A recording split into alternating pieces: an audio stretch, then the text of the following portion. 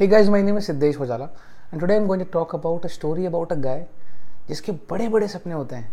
मध्य प्रदेश के एक रीवा में रहने वाला एक छोटा सा बच्चा जिसका नाम होता है अर्पित।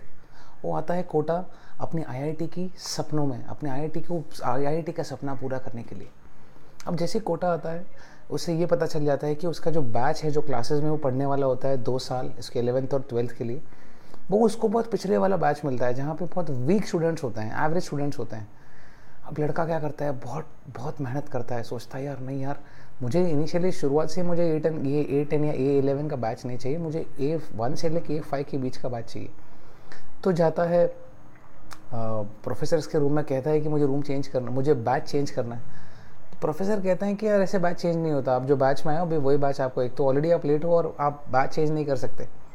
अर्पित सोचता है कि नहीं यार, मैं कुछ ना कुछ करके मुझे बेस्ट देना है, मुझे कुछ भी करके मुझे मेरी बेस्ट फाइट देनी है, तो मैं तो कोशिश करूँगा ही करूँगा। और जाता है सर के पास और कहता है कि सर मुझे बैच चेंज करना है, क्या करना होगा। सर कहते हैं कि जो आगे वाले बैचेस होते हैं वो स्कॉलर बच्चों के लिए होते हैं, जो बुद्धिजीवी बच्चों के लिए होते हैं, तुम्हारे लिए नहीं होते। तो वो कहता है एक काम करो, ये क्वेश्चन पेपर ये सॉल्व कर आओ। अगर ये क्वेश्चन पेपर अगर आपने सॉल्व कर लिया तो मैं समझ जाऊँगा कि हाँ यार, आप एलिजिबल हो, आप योग्य हो इस बैच में पढ़ने के लिए। और कहते हैं कि आपके पास 2 दिन का समय है, जितना हो सके उतना क्वेश्चंस आप आंसर सही करके लाओ।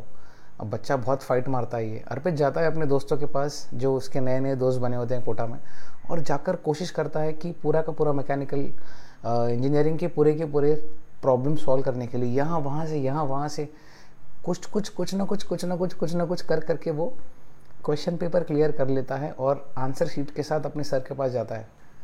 सर उसके क्वेश्चन देख के पता लग जाता है कि यार इसने पूरा छापा हुआ है, ये बंदे को कुछ आता तो है नहीं, लेकिन इसने कोशिश करी हुई है। तो उसके सर उसको समझाते हैं कि यार बेटा, तूने जो ये करा है ना, ये तूने सिर्फ छापा है ना, तो ये छापने के मैं तेरे को 0 दूंगा, 0 आउट ऑफ 10। लेकिन जो तूने एफर्ट दिखाया ना कि नहीं यार कुछ भी हो मुझे बैच चेंज करना है, उसमें मैं तुझे दूंगा 10 on 10, 10 on 10 दूंगा। अर्पित काफ़ी खुश हो जाता है और वो सर उसे एक बात कहते हैं, एंड दिस हैज़ बीन ये मैंने कोटा फैक्ट्री में देखा था, and I got so inspired by that professor. वो प्रोफेसर उससे कहते हैं, जो जीतू भैया होते हैं, वो उससे कहते हैं कि यार तूने रात भर कोशिश करी, रात भर तूने रगड़ डाली, रात भर तूने पूरा मैकेनिकल इंजीनियरिंग चार्ट डाले सिर्फ ये 10 क्वेश्चन सॉल्व करने के लिए।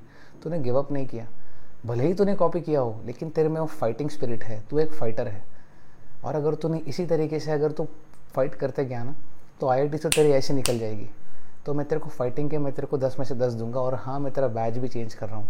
मैं कहना ये चाहता हूँ, हम सब में वो फाइट है, हम सब में इतना कुछ पोटेंशियल भरा हुआ होता है ना, लेकिन हमको कभी वो निकालने का मौका नहीं मिलता। ज़िंदगी में एक मैंने बात सीखी थी कि in whichever area of your life, if you try to give your 100%, उसमें आपको सक्सेस मिलनी ही है। अगर आप 4-5 घंटे काम करने वाले इंसान हो, अगर आप 15 घंटे वही चीज़ पे लगे हुए हो, सुबह उठ के 8 बजे से लेकर शाम को 8 बजे तक लॉगिन कर रहे हो, आप वो चीज़ में बेहतर हो ही जाओगे कुछ भी करके। उसी तरीके से जब बारी आती है अपने खुद पे काम करने की, if you know that there are some areas of our life that are lacking, मान के चलिए fitness is one of them, that you are not able to give 100% of your time to fitness, but if you try to prioritise these things first, you are absolutely going to make a remarkable change in that area, and that is exactly what I want to talk today about। ज़िंदगी में हमको वो area में बिल्कुल काम करना चाहिए जहाँ पे हमको लगता है कि हम वीक हैं, और अगर हम सतत काम करते रहे तो बिल्कुल you are absolutely going to change in that area. Prioritise करना है वो एरिया में। कुछ लोगों के लिए वो फिटनेस है, कुछ लोगों के लिए वो अपना काम है, कुछ लोगों के लिए वो सिंगिंग है, कुछ लोगों के लिए अपनी एक्टिंग है, वॉट एवर इट इज़।